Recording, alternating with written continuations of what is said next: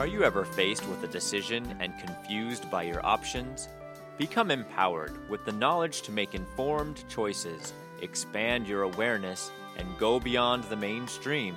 Infuse your life with spirituality and surround yourself with a community of like-minded people.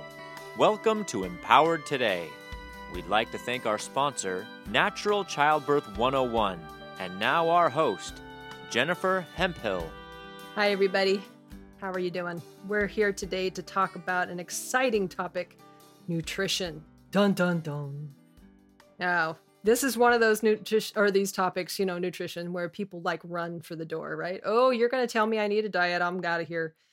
Not exactly the way we want to talk about this topic today. We want to talk about nutrition for life. How do you eat so that you're in the best shape you can be? What do you give your body so it can perform at 100%? And what do you not eat to try to avoid having problems later on? Our country in particular has a wealth of conditions that we know are attributable to diet. So why is that?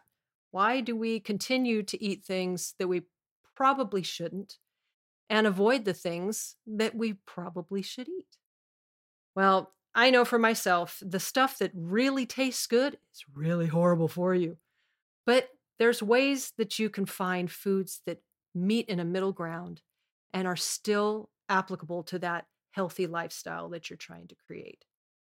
We want to talk about how this type of diet can be used by people of all ages, how kids can be supported in a healthier diet, how adults can be supported in a healthy. We also want to talk about what happens when you don't pay attention to your body. And there's plenty of things that can happen if you misuse food in any way or don't keep your nutrient base high. So I'd like to start out by just posing a question. What's in your pantry? We happen to have a very healthy woman here with me at my side. Miss Kaleem is here, of course, as you know, and she was one of the first people that said to me, "How many greens are you getting a day, lady?" It's usually around pregnancy that we're talking about that, and I know that's a big topic when you're talking to your clients, making sure they are getting nutrient-dense foods. So can you tell us a little bit about why that is so important? When I think about talking to pregnant clients, I know that this is a time for them to expand, change, and grow, right?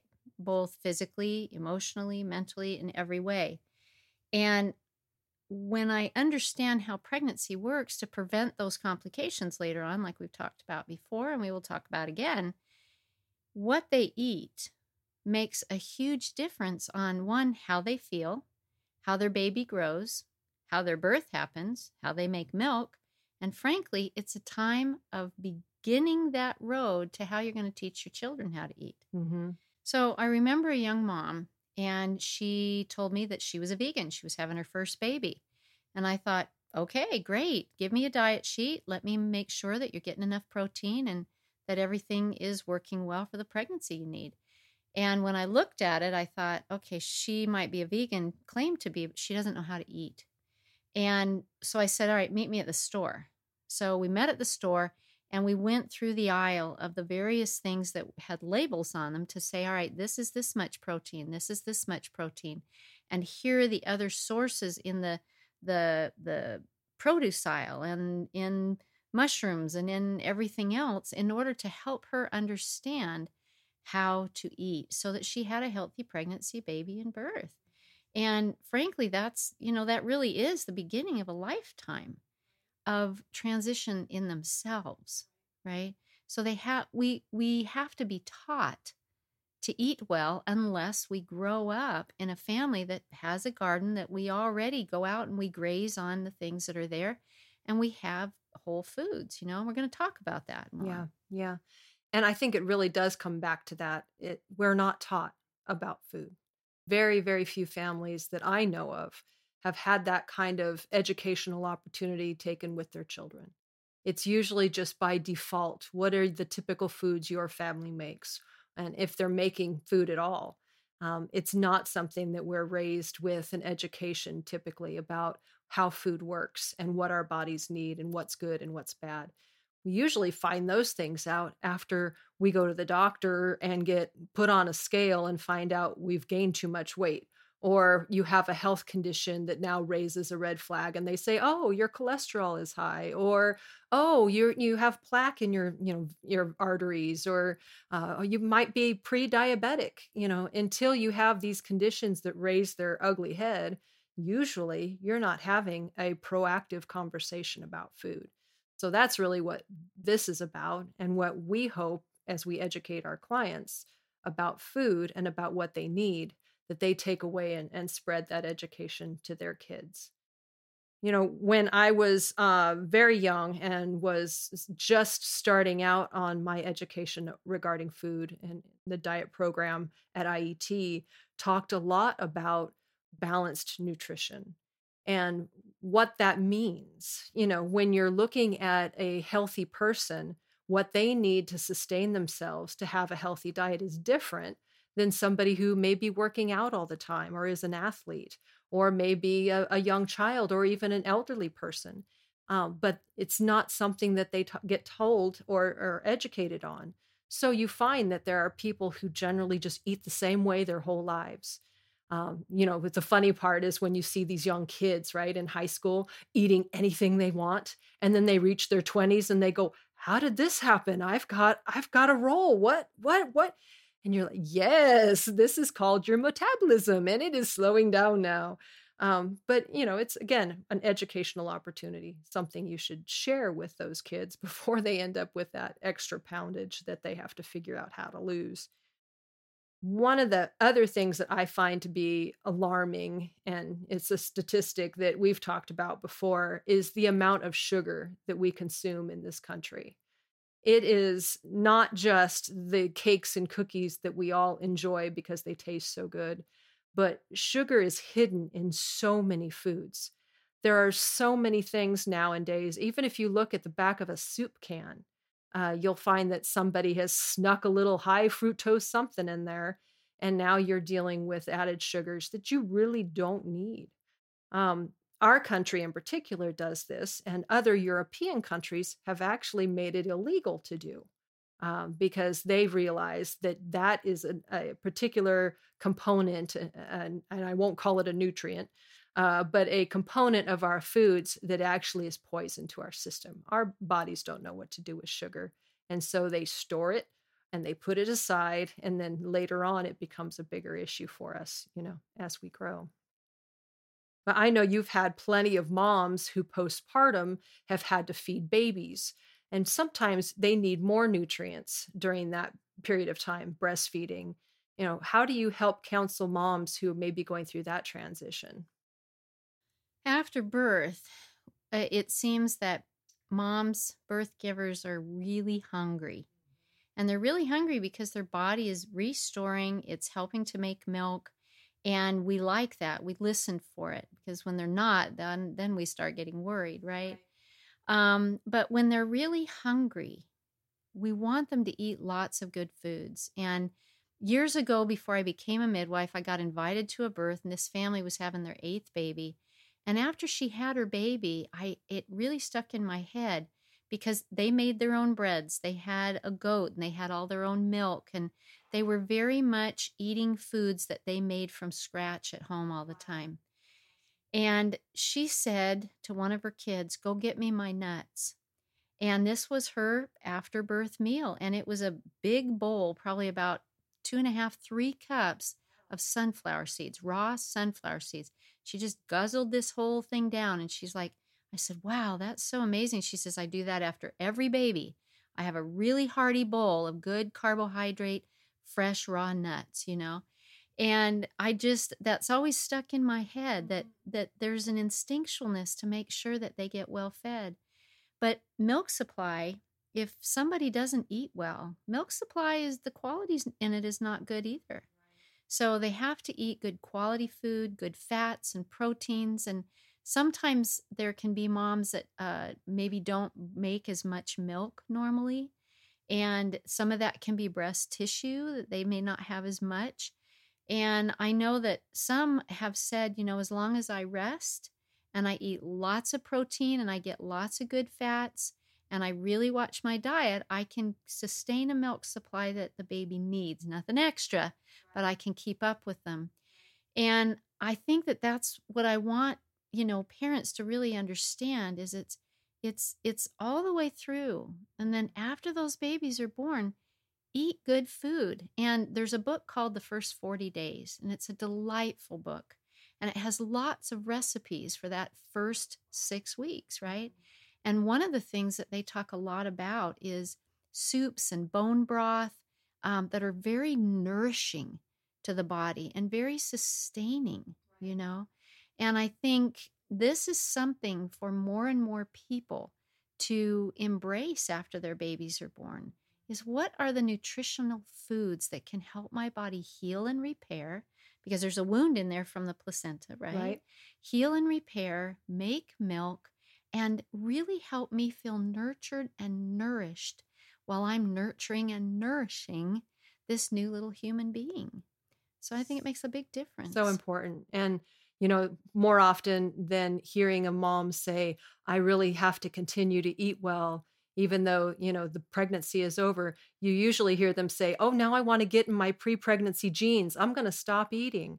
And you wonder sometimes if that doesn't have an effect on the reason why some moms don't end up nursing, because they go into such withdrawal so quickly and their body doesn't have what it takes to be able to make a good milk supply.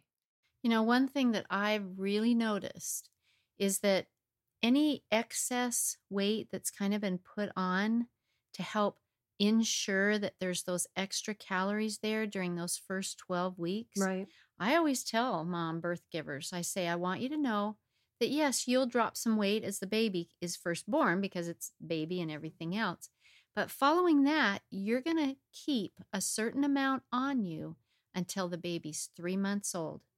Once the baby's 3 months old and your body says, all right, they're thriving, they're doing well, we're making enough milk, then your body says, now I can work on restabilizing you. And I think if moms would really understand that, they don't get so excited about wanting to get back into those genes. Right. That's no honor badge. It's really not.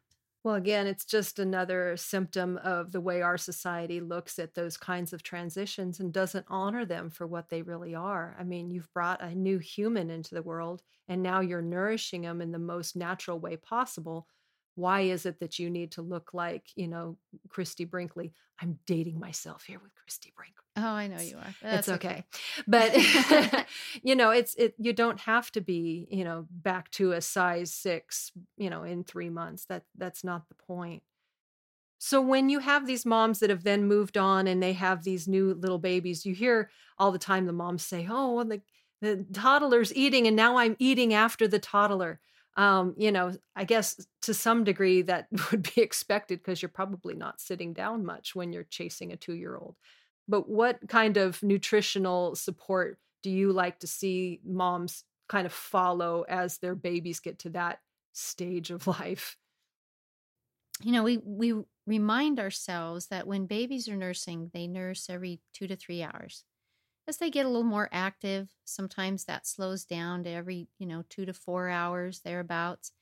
And that opportunity to keep nourishing that baby, and then as they move into more of the solids, Mm-hmm.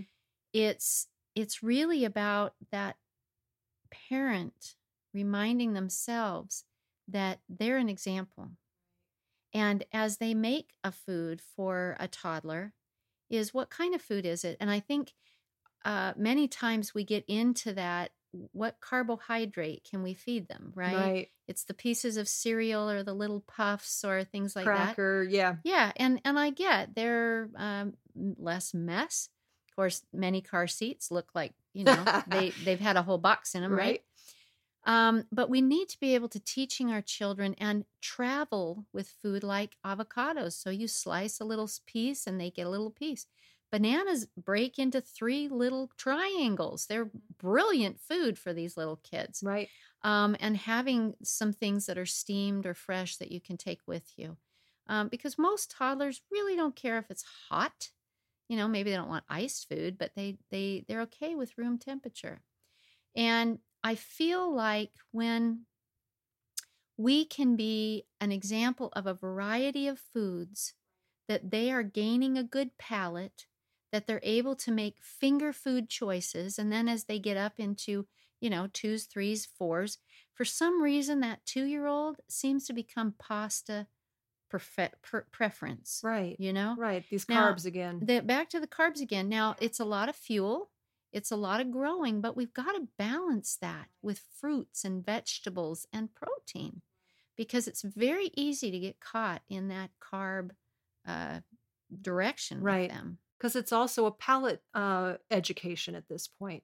You want them to be able to be excited by the color and the smell and the taste. And as you're developing that palate, the more you stretch them with choices and options, the more they're going to have that mindset as they get into the more voluntary ages, that 5, 6, 7, when they know they can ask for things. If you've never stretched that palate, like you said, if they're sitting there on elbow macaroni for the first 4 years, you're going to end up with a child who doesn't have any interest in trying something new or different. Yeah, I see that a lot, and I've experienced that as as a mom myself. My kids, funny story. I've never wanted my children to be kind of pinned in by food choice. So I've always taken them with me when I've gone to restaurants or things, and generally tried to get them to experiment with foods that were very different culturally, different smells, tastes, different spices. And by doing this, of course, by the time they reach their 5, 6, 7 age, they're asking for things. Hey, Mom, can we go get curry? Most kids are going to go, what? Yo, that smells. What are you talking about?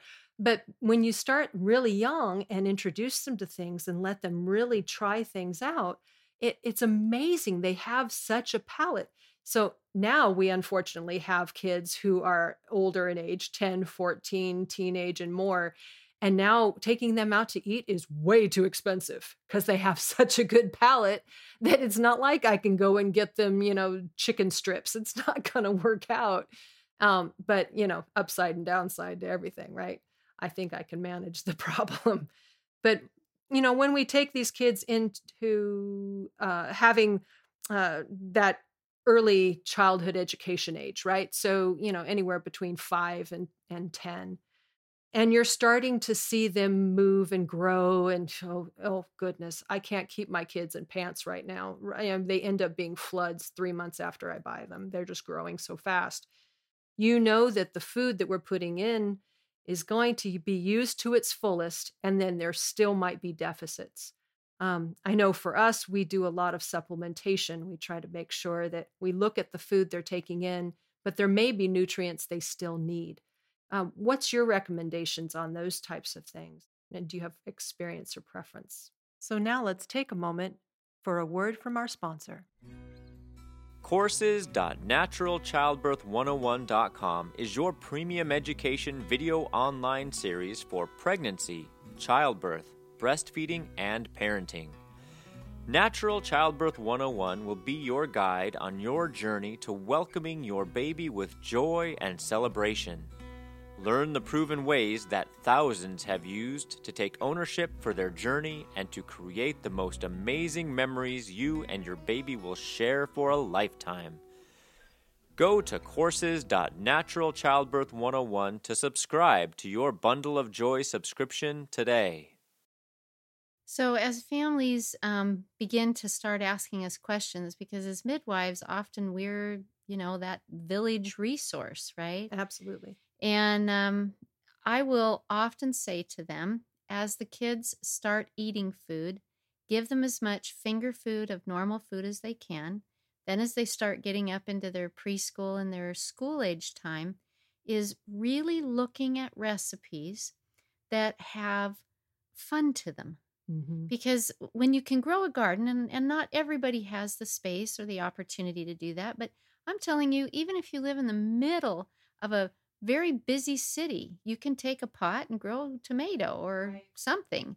And the kids generally tend to thrive on things that are growing. So if you can grow gardens, that's great. It helps them to want to do things like that. And I know, we've had a couple of little grow boxes in our entry area, and the tomatoes will grow. And as the kids come by, they just want to eat them like candy. They're just like, give me the tomatoes, give me the tomatoes, give me the tomatoes, right? And tomatoes grow very easily compared to, some other vegetables. You're lucky in California. Yes. I know. Okay. All right. So yes, in California, when it's warm in the summertime, we get that. But they'll do it with the fruit trees, right? And we have seasonal things, and we should keep that with them. So I think it's really exposing them to making food fun. Mm-hmm. And making food fun comes from getting creative.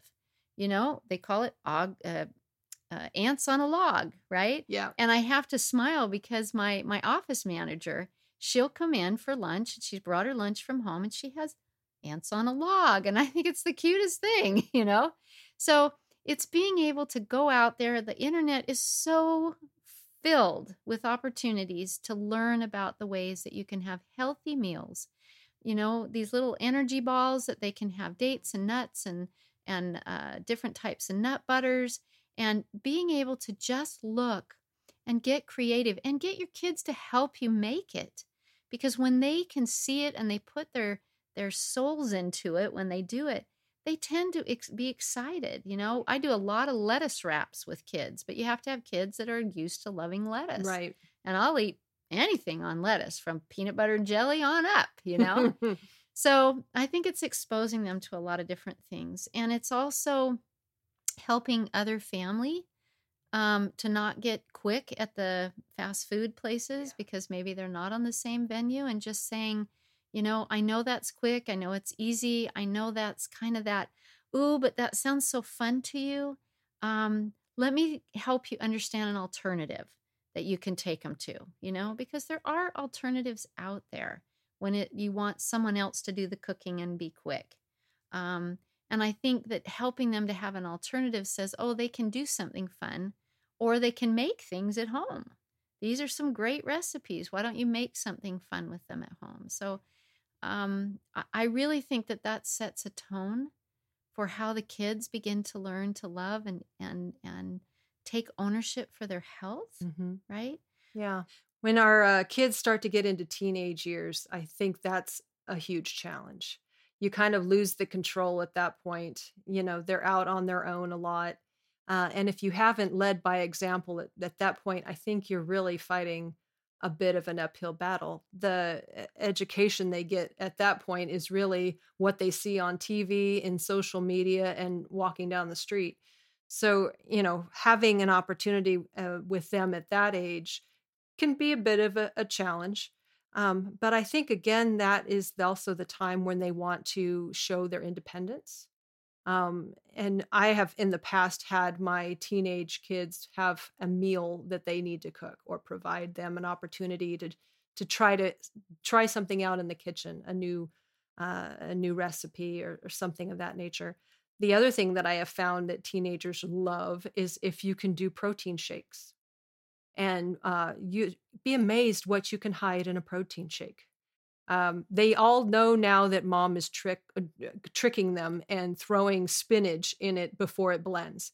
And it's a little hard sometimes to hide that color. It does have a trick to it. I put a lot of blueberries. It kind of hides it.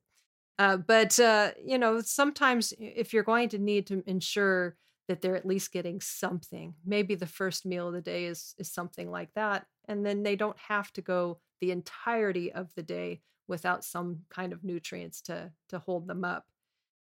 But we have a lot of kids in this country now that are venturing into things like diabetes, weight problems.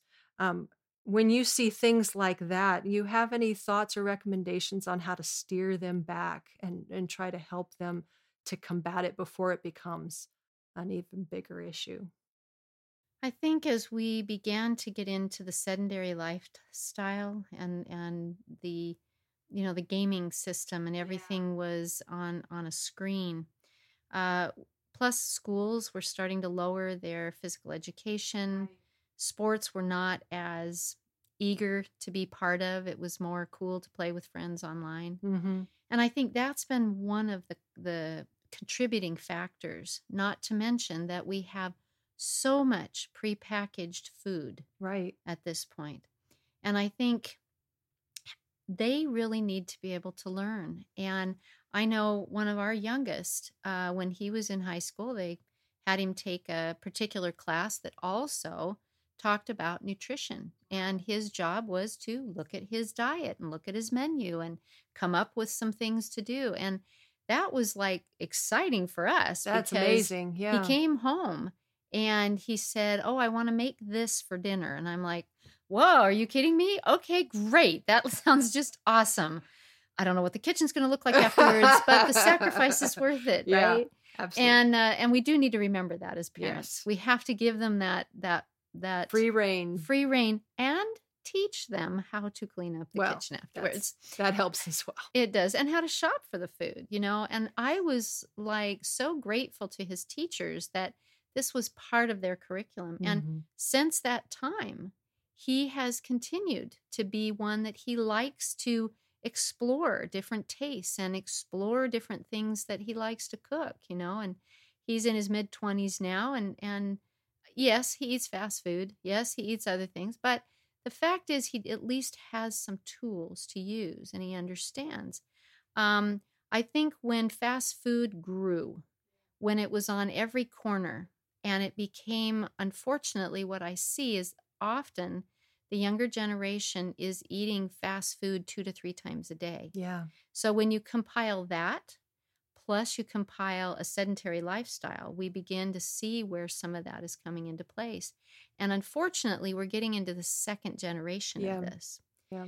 So how do we help all of you that are listening to us when you know this? And we don't know the ages of who your family is. Maybe you haven't had kids yet.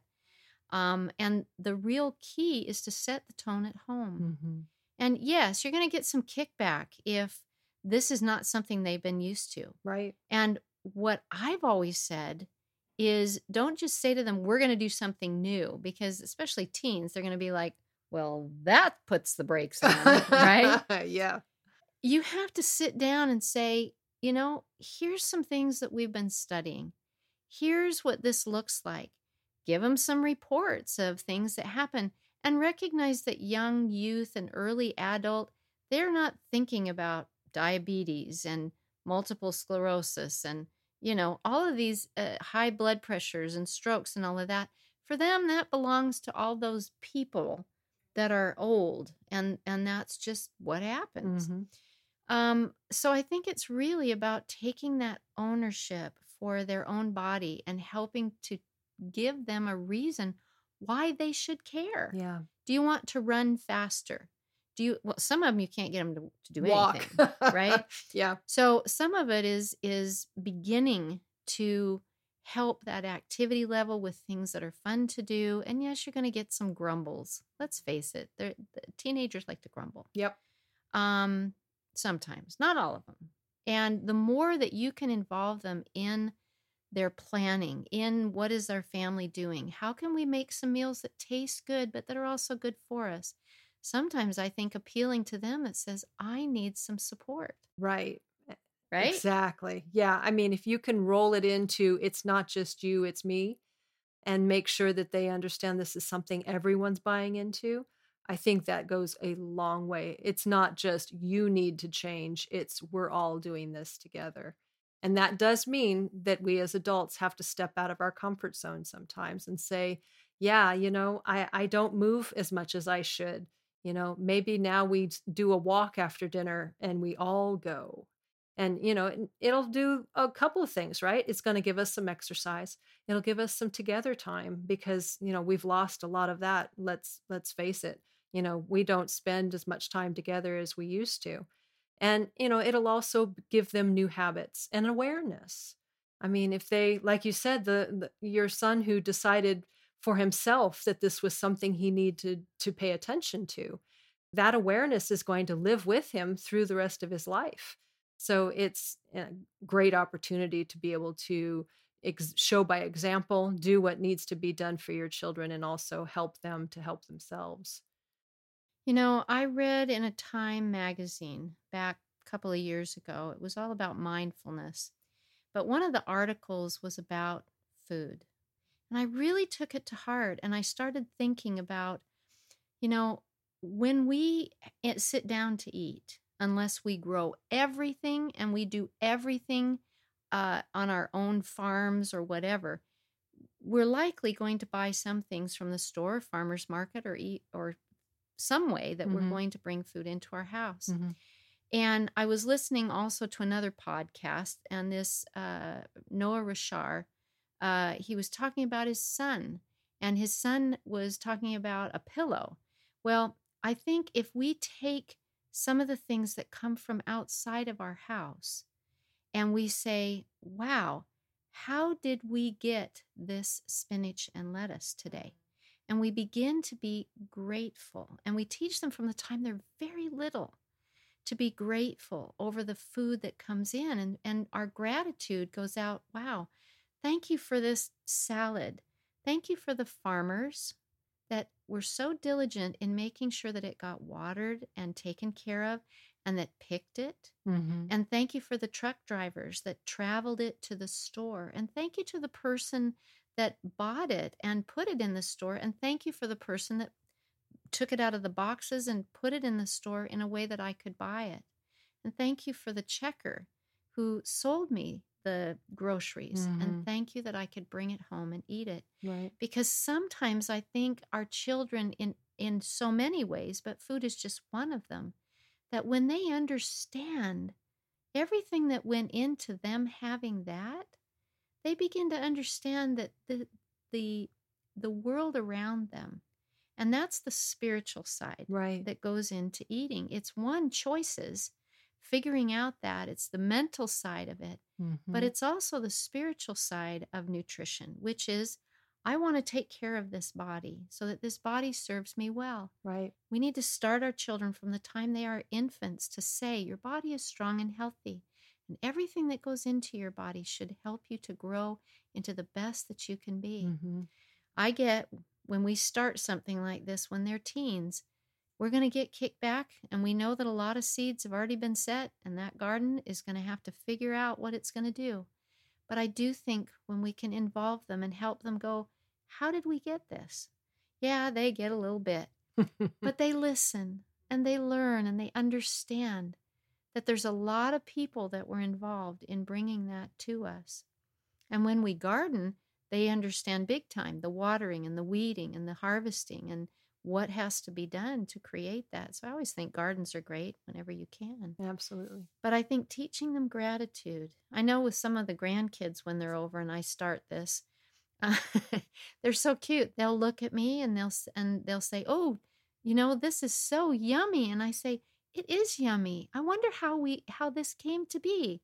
"Well, we just went to the store and bought it." I said, "Yeah, but how did the store get it?" And all of a sudden their little minds start turning and they start going, oh, and they're looking at me like I wasn't expecting this for dinner, but it gave them cause for thought. Yeah. Of how things happen. That story that you tell your grandkids, I don't know if you remember, but you also told my youngest about 5 years ago.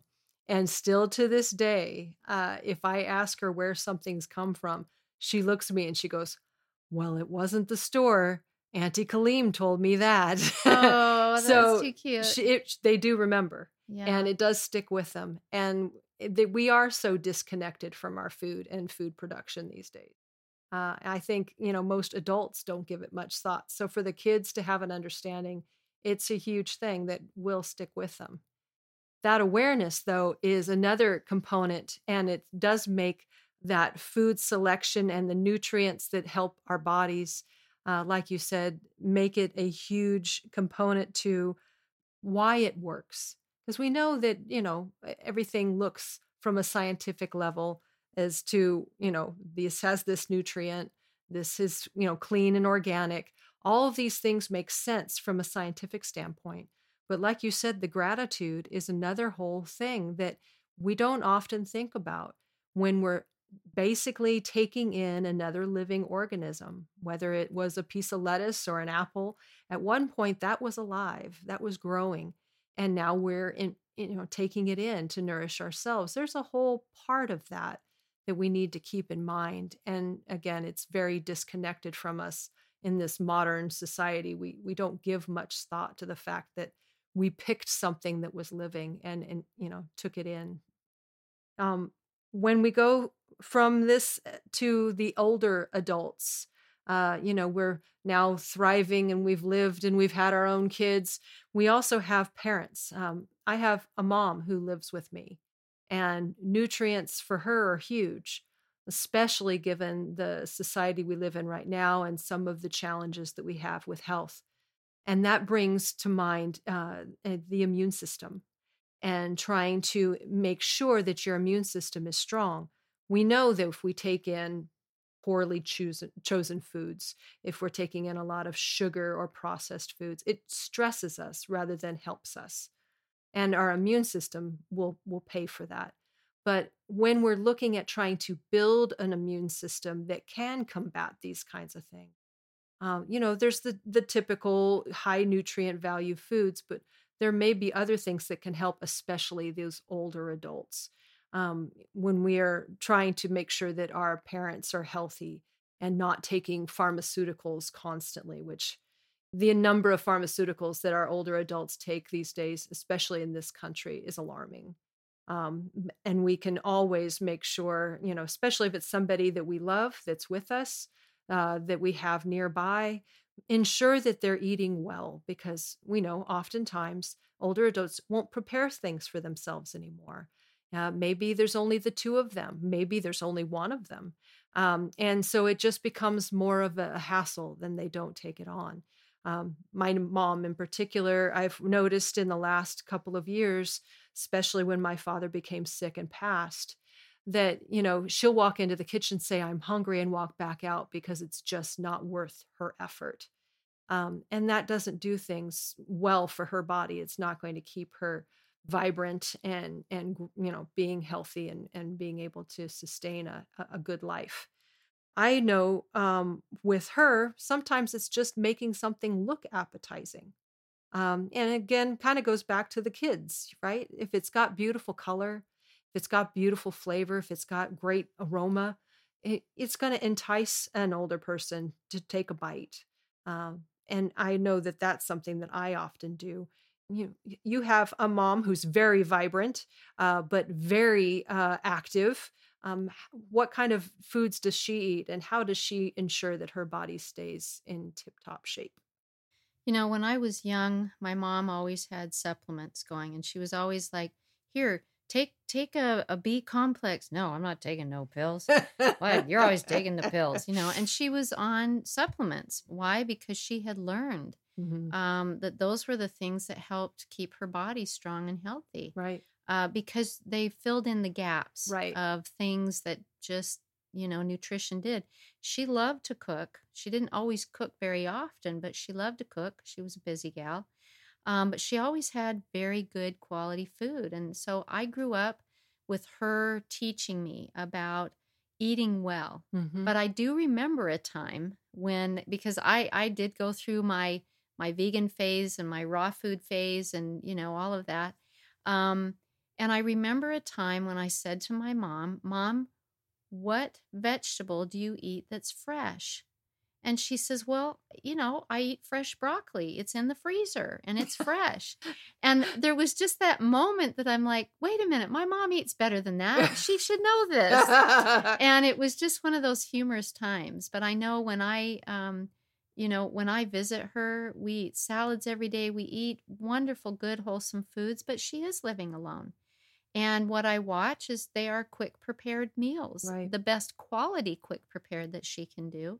But, she says, what good is it for me to cook for one person? Yeah. It's just doesn't make sense to do all of that. Right. And so, yes, she does take supplements. Mhm. She's not on medications other than, a very normal one that most people are on. And she is healthy. She is vibrant. And she's always taught me, to take care of my body. And she was the one that said, you need to start getting massages. And I'm like, massages? Oh, I don't know about that, Mom.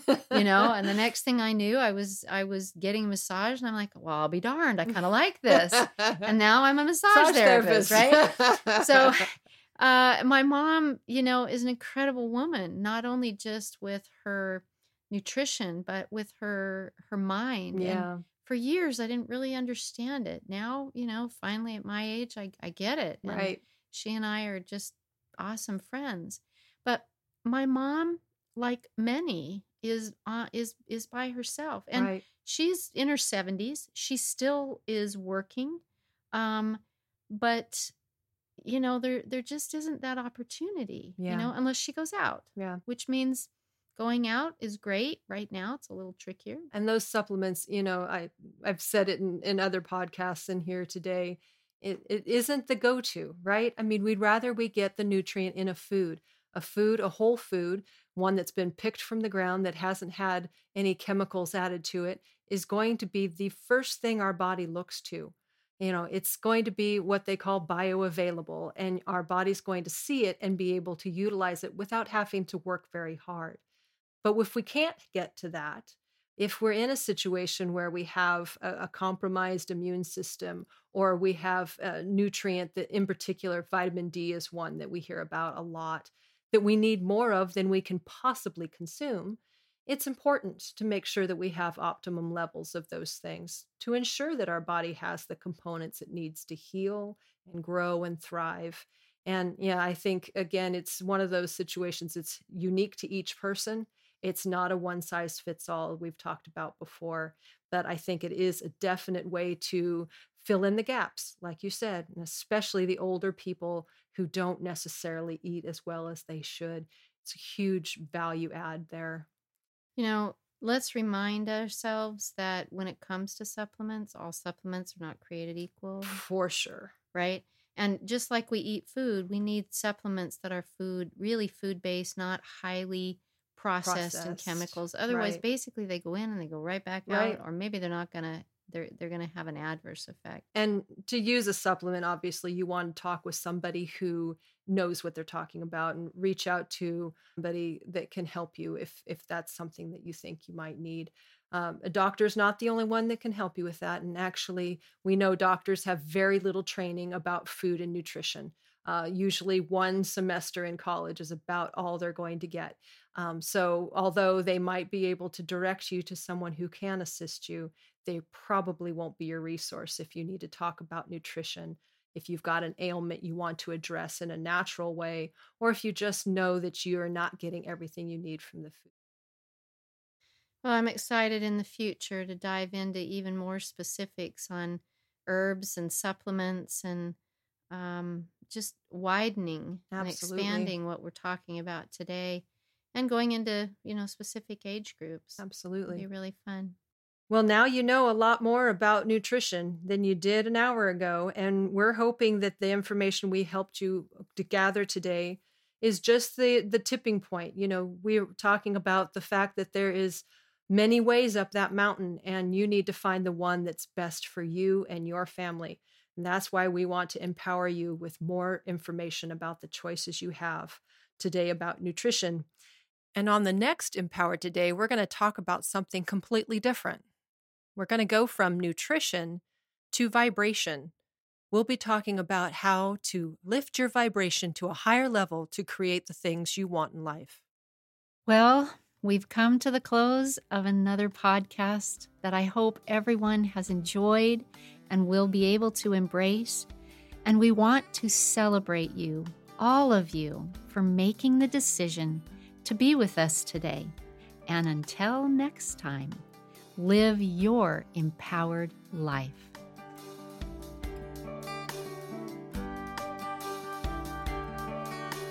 Thank you for listening to Empowered Today.